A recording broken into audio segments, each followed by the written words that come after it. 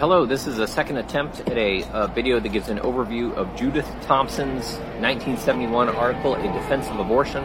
I'm redoing this because I apparently sort of misspoke a few times.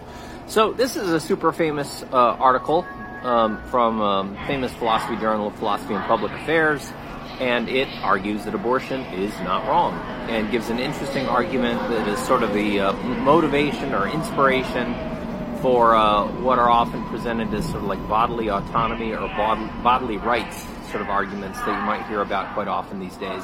But Thomson's position is much more subtle than the typical, what I'll call, pro-choice extremist on this issue, and we'll see why in a minute. But her argument, her position is often misunderstood, and so I provide this video to try to clear things up. All right, so the backstory is this. People then, and even now, sometimes think that, look, if fetuses are persons, then abortion is just pretty much wrong. If fetuses have the right to life, then abortion is pretty much wrong. Why is that? Well, the right to life would be the most important right, and it would sort of supersede or outweigh any sort of rights the pregnant woman would have over her body. So, look, if fetuses are persons with the right to life, abortion is nearly always wrong. Except maybe in cases where her life is genuinely at stake. If there's this conflict, go with the pregnant woman. So that was a common view, still is a common view, and Thomson says, well, not so fast. And what she has us do is think about, well, what's exactly involved in having the right to life? What's exactly involved in being a person who has the right to life? To state our main point first, she observes that the right to life is not the right to everything you need for your life to continue. In particular, the right to life is not the right to other people's bodies, even if you need their bodies for your life to continue. Now, put that way, that seems kind of obvious, but it's always not obvious. So, how does she get to this conclusion? Well, a number of cases, a number of vivid examples. And these vivid examples are used to illustrate this principle, or elucidate and illustrate this principle. They are not meant to be analogies. It's not meant to suggest that pregnancy is just like equivalent to these things. So what are these cases? Well, the most famous one is the violinist case, the famous violinist case. And the story here is basically you wake up one day back to back to a famous violinist. You're in the hospital. The famous violinist has a kidney problem, and the famous violinist has been plugged into you so that you can circulate his blood. The Society of Music Lovers found you, and you are the only person who has the right blood type, the right physiology to do this. So, you weren't asked for this, this just happened, you wake up, you see this. What would you do, what should you do, what would be okay to do? Many people say, like, well, if that happened, it would be okay for me to unplug. It would be okay for me to disconnect from the violinist, even though I know the violinist is very likely going to die. Suppose somebody says, well, but the violinist is a person. The violinist has a right to life.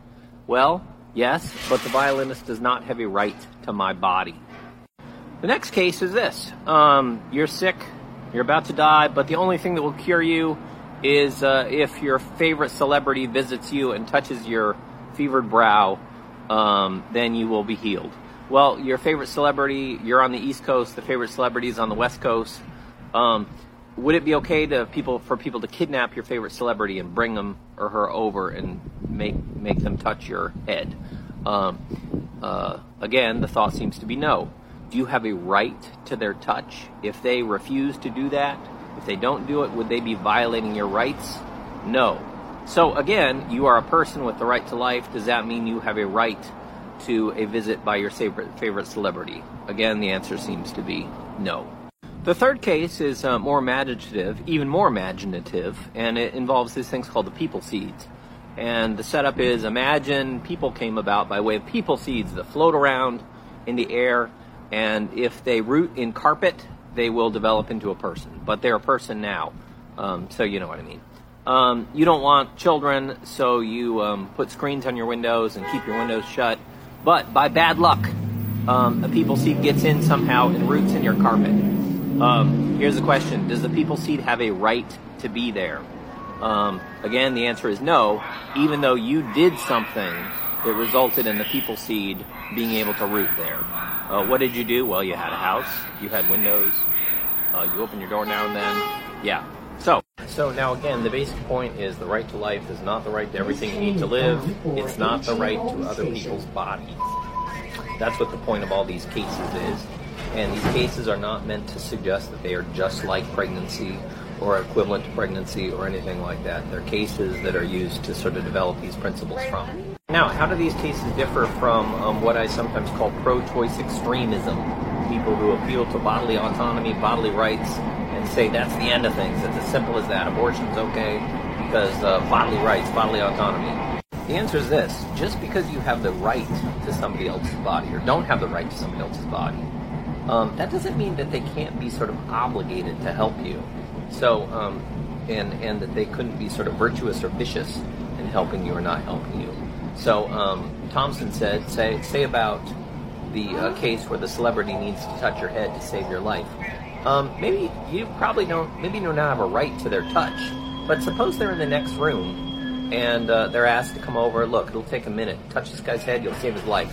Suppose the celebrity says, nah, I'm busy, I've got my TikTok videos to watch. Well, she says that would be like cruel, that would be mean, that would be callous. That might even be wrong.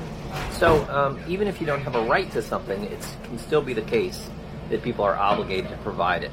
And I guess I'll just say here that I think the standard pro-choice extremist denies this in insisting that every possible abortion is justified by bodily autonomy. At the very least, Thompson would deny that. Okay, I hope this is interesting and helpful. Short Cast Club